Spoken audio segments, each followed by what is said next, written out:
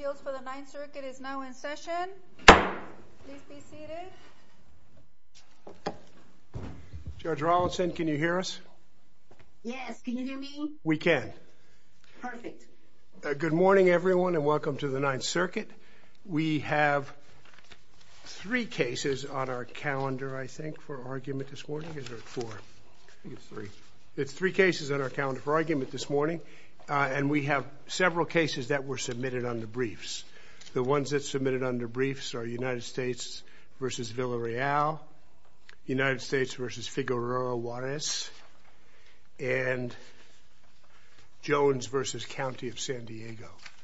We'll hear the other cases for argument in the order that they're on the calendar.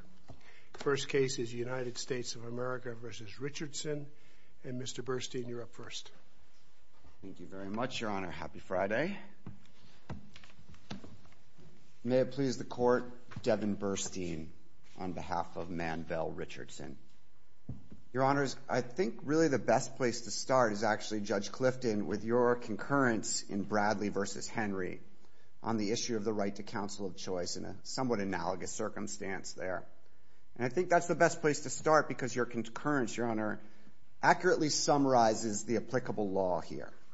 And so I'll quote, first, although an indigent defendant is not entitled to have the attorney of his choice appointed, the Sixth Amendment guarantees a defendant the right to be represented by an otherwise qualified attorney whom the defendant can afford to hire or who is willing to represent the defendant even though he is without funds. Was there such an attorney in this case?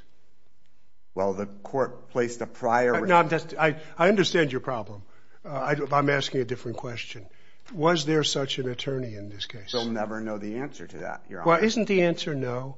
Did no one ever, your client, there's no attorney has been identified who was willing to take on this case. We can deal with what the judge said in a second. I'm just asking a factual question. That's a factual question is correct.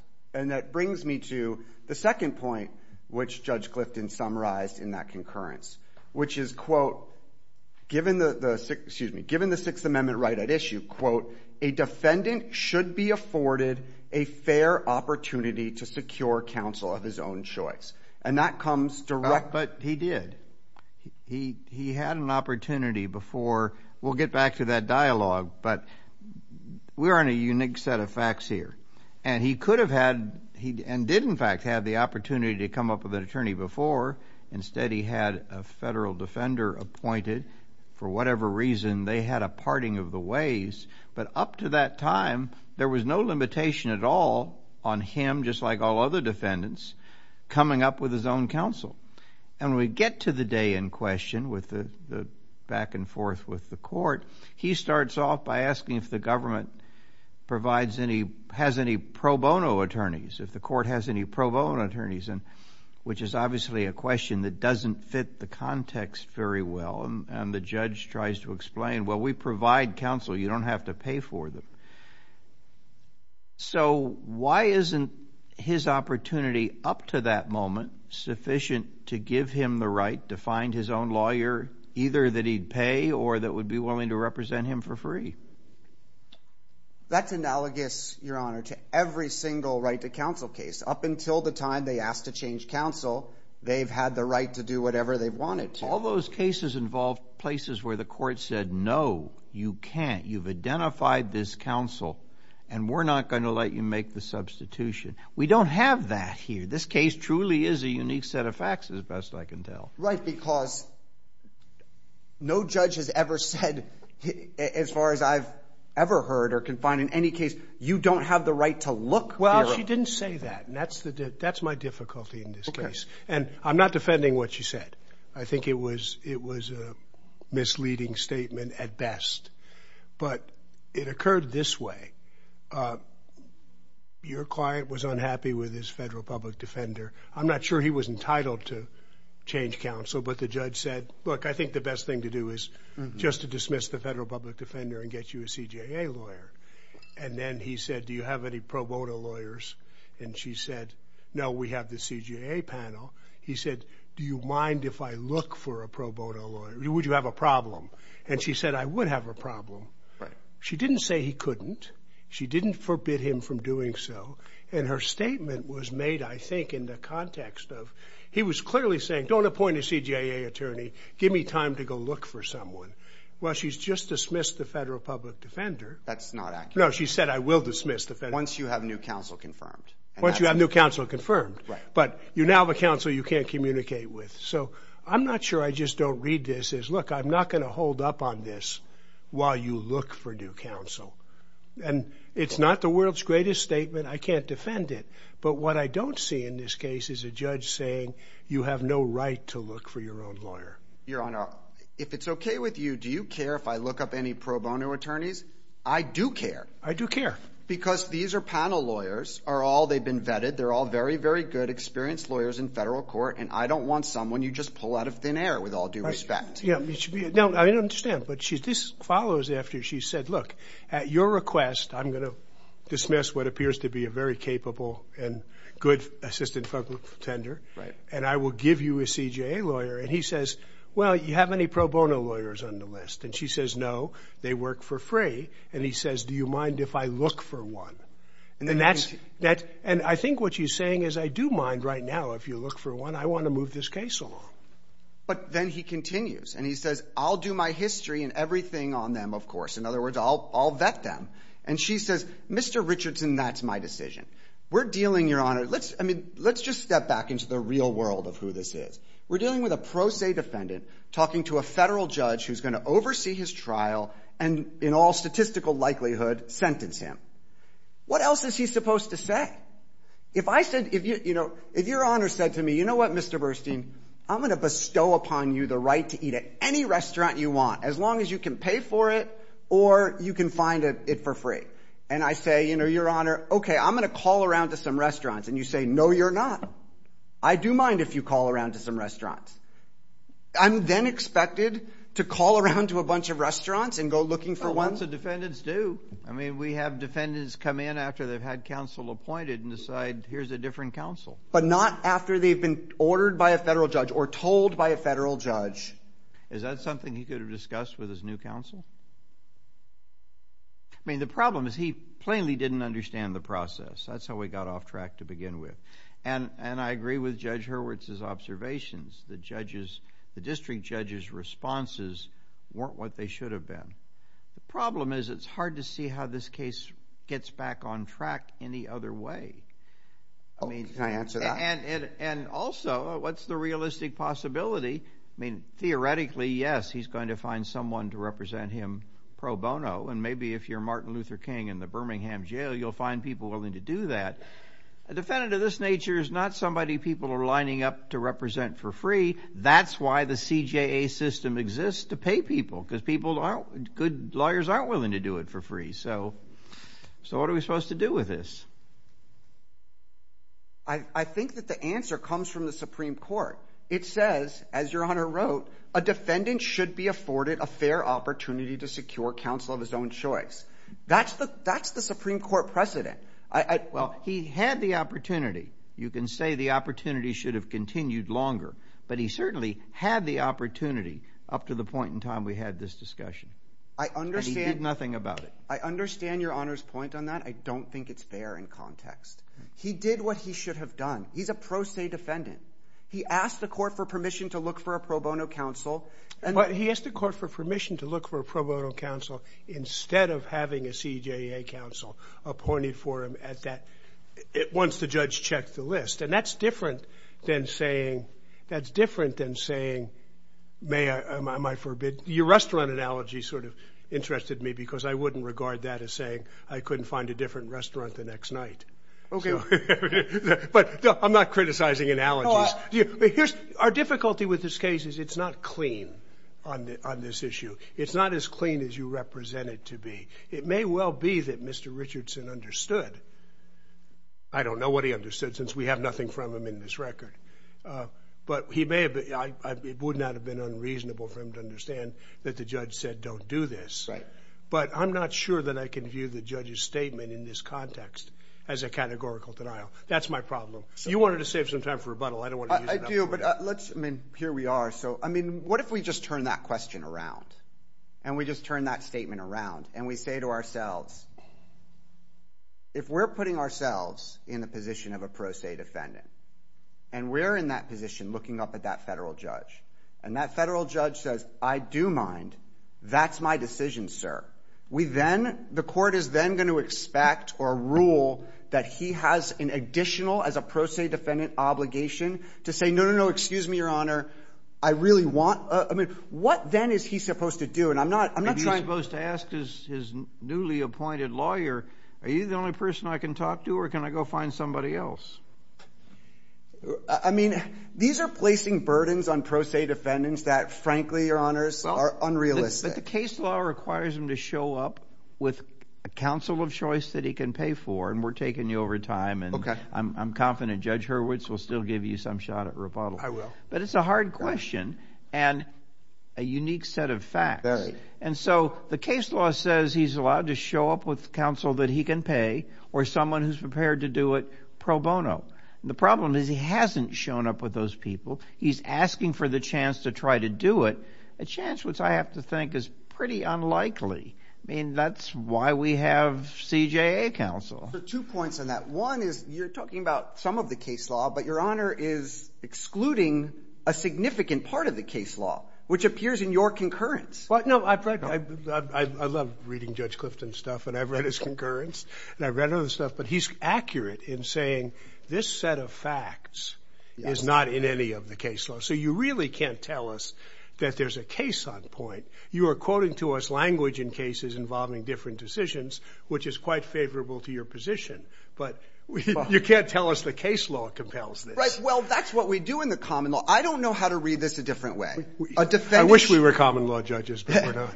Well, we are still. And a defendant what does this mean when the Supreme Court says? Maybe this is what the court needs to struggle with.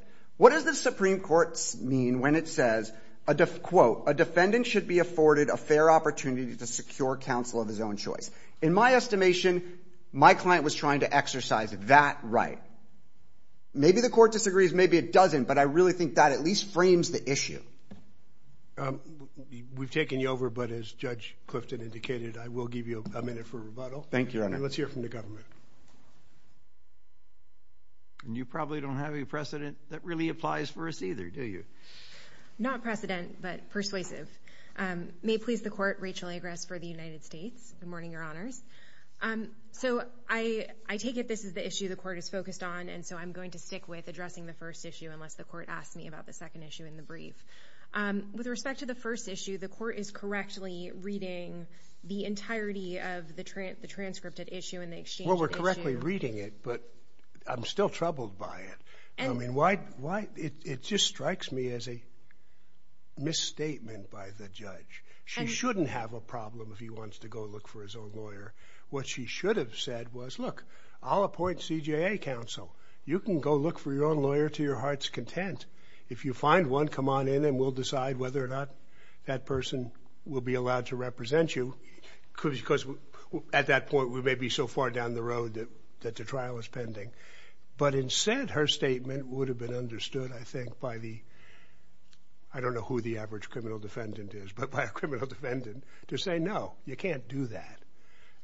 If we understand it that way, or if it's reasonably understood that way, what should we be doing? Your Honors, I would just point out one other piece of the transcript that the court hasn't focused on, and then I'll address the court's question about what if we read it the other way. But on page 74 and 75, the court originally says, that would be my conclusion right now. She uses the words right now. And then there's a dialogue with the defendant about finding pro bono counsel, and she says and then she concludes, I'm going to appoint CJA counsel. That is my decision. But she did say right now during the proceeding. And so I think taken as a whole, a reasonable person, and the government's position is that a reasonable person, a reasonable defendant in this situation would see the court's decision for what it in actuality was, which was, I am appointing CJA counsel right now, and not a blanket denial forevermore about his opportunities to search for pro bono counsel. Well, I suspect that's her intent. And I mean, we've been doing this a long time. We're speaking here of a very capable and very experienced district judge responding to what she was hearing at the moment. And what she was hearing at the moment, I suspect, was she's saying we've got very capable attorneys. You don't have to pay for them, so it seems to satisfy his request for a pro bono attorney. And she tries to explain that, they get paid for by the government. And then he goes on to say, well, would you mind if I looked for a pro bono? And she says, yeah, I do care. And I think she's responding to the notion that this case is going to get off track. Of course, it didn't go to trial for quite some time, but get off track if I simply sit here and don't appoint anybody. So I'm going to appoint somebody.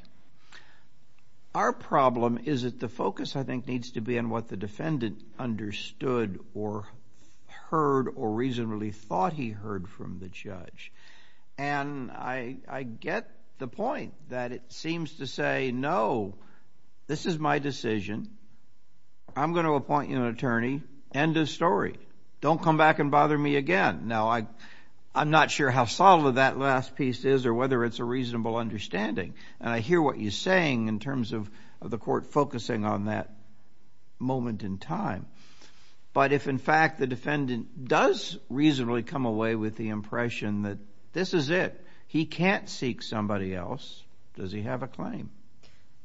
The government's position is that the Sixth Amendment right is not triggered, as your honors have noted, until there is ready, willing, and able counsel who he has successfully retained. Well, so let me change the facts for you a little bit. And whenever I do this, somebody tells me those are not the facts of this case, so you don't have to do that. These aren't the facts of that case. You don't have to do that. Let's assume that he shows up for the first day for arraignment, and the judge says, do you have a lawyer? In initial appearance, and the magistrate judge says, do you have a lawyer? And can you afford one? And he said, I don't have a lawyer and I can't afford one. And then he says, but can I go retain one or see if somebody will do it for free? And the magistrate judge says, no, you must accept the lawyer that we appoint. That would be, even though he didn't have a lawyer at hand, you'd agree under those circumstances that would be a violation of his Sixth Amendment rights? The government's position is that if he had had a lawyer at hand... No, I understand. I'm testing that position for you. The government's position would be, at that point, the standard of review would not be structural error, but would fall under the arena of the court managing its calendar. The court is basically saying, I'm not going to allow a delay. I'm going to appoint, in effect, I'm not going to allow a delay. I'm going to appoint somebody right now, which is what happened here. And well, but I'm again changing it. The judge doesn't make an ambiguous statement or one that might be interpreted. It would change the facts. Yeah. If the magistrate judge or the district judge here said, I'm going to appoint counsel, I don't want you to be underrepresented, but if you come back with somebody, we'll take it up then. But that's not what's said. So go back to the scenario posed by Judge Hurwitz. What do we do? The district judge said in this case, no, you're not entitled to seek pro bono counsel. You must accept the counsel that I appoint to you. This case, that's the statement she makes at this time without any qualifiers or anything else. Correct. Is it the government's position that there's no Sixth Amendment violation because he's not standing there with the new substitute counsel? Yes, it's the government's position that until the so he has to engage in a fruitless act in front of a judge who's already made her position perfectly clear before he can preserve the issue for appeal.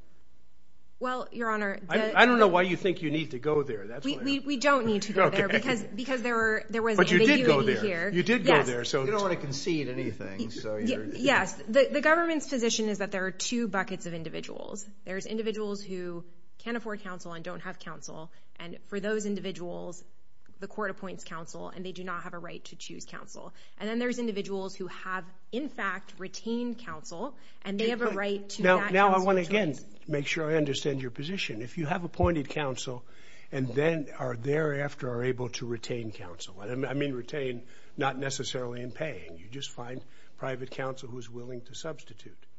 Don't you have a right to substitute that counsel in the absence of screwing up the trial schedule?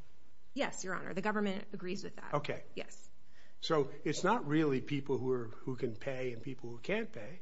It's everyone has a right to retain private counsel to represent them. Correct, Your Honor. And the court originally asked, is there anything on point in the case law? And I would point to Gilmore as actually the most, even though it's an unpublished decision, as the most analogous on the facts. Because in that case, the defendant had counsel, appointed counsel, and showed up with a second individual, and the court basically said, no, you have appointed counsel, and this is the person, and the court will not pay for a second counsel. And the defendant never came back and said affirmatively, this second attorney is willing to represent me pro bono.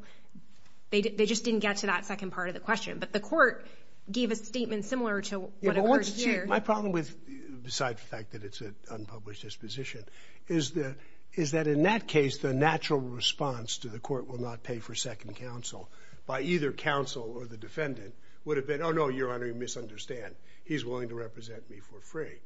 And having not made that response, I think the court was perfectly entitled to understand that the defendant wanted her to pay for second counsel. Here, he uses the word pro bono and makes it clear he's not looking for the court to pay. So I'm not sure how that case helps us. Well, in that case, the actual presentation of an individual who is ready, willing, and able but not necessarily without the court paying. Yes. And I would say, listen, as Your Honors have noted, there's no case directly on point. But in certain instances, the court has allowed choice of counsel to be burdened. For example, in Kaplan, the court said it's not an imposition on your ability to choose your free counsel, the fact that we're denying you the ability to use funds that have been forfeited or frozen. And so the court does recognize that there are some limitations that may occur in the course of the court proceeding that may prohibit an individual from getting pro bono counsel. And so I would say, for example, a judge denying a continuance, it does impede to an extent an individual's right to find pro bono counsel, but that is not a structural error. Let me ask a question, and I want to ask your friend the same question that neither of you really addressed in the briefing in this case. Counsel was appointed. No complaint thereafter about counsel who's appointed. I understand this is a structural argument, so there's no reason to show prejudice. But what do we do with the fact that he's represented by competent counsel thereafter with whom he can talk about whether or not he can bring in his own counsel? Does that have any effect on this case? There are no claims that counsel was incompetent, ineffective. No, I understand. And there were two closed door... And there's no record that they talked about it. I'm just trying to figure out what the... hearings no, with stop, the so court. let me ask the question so you don't answer the wrong one. I'm just still trying to figure out if there's any relevance to our analysis that he was represented thereafter by competent counsel with whom he could have consulted about his right or to obtain pro bono counsel thereafter. The government does believe that's relevant because, again, the government's position is that he didn't, at the point that the court addressed the issue, taken in context, she said, right now, this is what I'm going to do. And then he said, I want time to go look. And she said, I do care. I'm going to appoint somebody right now. And so to the extent he had competent counsel, he could have raised, can I propose somebody else? Can I come back to the court? And he's made no sort of representation that he attempted to raise these issues or that his counsel was ineffective and couldn't advise him. We've taken you over, and I thank you for your argument. We took the government a minute over, so let's put a minute back on for... Thank you, Your Honors. For Mr. Richardson's counsel. Thank you. Thank you, Your Honor. I'll get to your question in 1 second. I just wanted to... I am that second lawyer in Gilmore, believe it or not. And I am the person who argued that case in front of this court. And Your Honor is right. The problem was that the first lawyer in that case didn't make it clear to the court that I was coming in pro bono. So you're 100% right. That was the exact problem. I can say that with certainty. Okay. Here's my problem with this case is that we're confronted with not a perfect record. Right. And I wonder what the obligation of second counsel representing somebody who wants to make this claim on appeal is to make the record clear that he would have preferred to have the ability to go out and do something. Neither side briefed this, so I don't expect you to give me a learned answer. No, I think I have one, because this is the way I think that works, because every right to counsel of choice case essentially has that scenario, right? Every time there's a violation. No, but had you been Mr. Richardson's second lawyer, you would have said, Your Honor, I want to make a record on this issue. Right. I would have learned my lesson. But seriously, Your Honor, every right to counsel of choice has that scenario, right? The defendant wants somebody, and the judge says no. And that's how it gets on appeal, right? So that there's always a second lawyer. And see, what I'm worried about in this case is the judge didn't. You say the judge said no. Perhaps she did. We'll have to figure that out. Right. But she said something a little bit different than no. And I would have thought, and we would have been much better off had we known whether she meant no or she just meant no, not now. And we don't have a record on that. Right. And but the direct answer to your question is that can't matter. His ability to later talk to a lawyer, because then every right to counsel of choice case would come out differently. Then this is the real point of this whole case, is because we still are common law. What message are we going to send on these facts? That's what my client has done his time. So we're really dealing with a pure legal question. What message is this court going to send about the right to counsel of choice when people request pro bono? Or is the court going to say, we're troubled by this, but we're going to affirm? Respectfully, I've read it 1,000 times. I don't think that gets the ball over the line.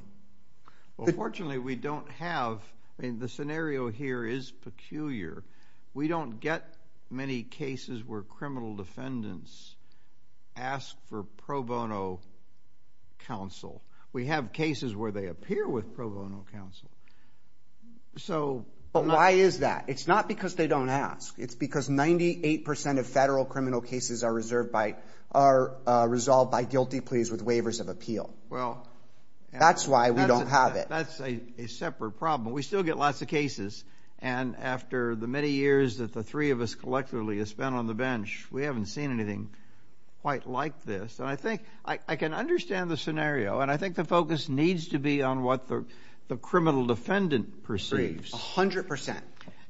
But he comes in starting by asking for pro bono counsel. Now, he presumably knows the person he's been sitting next to or talking to is a deputy federal defender. Right. And the dissatisfaction I have to get into. So I suspect he doesn't understand what we know as the CJA system, because he starts by asking for pro bono. But we're all speculating there, too, because we've got no record about what his reaction to all of this was, except for the little dialogue. There's a phrase that I'd like Your Honor to take a look at in that, where he says, I know pro bono lawyers are for free, not under federal. And the judge cuts him off. And what he's saying is not under federal payment.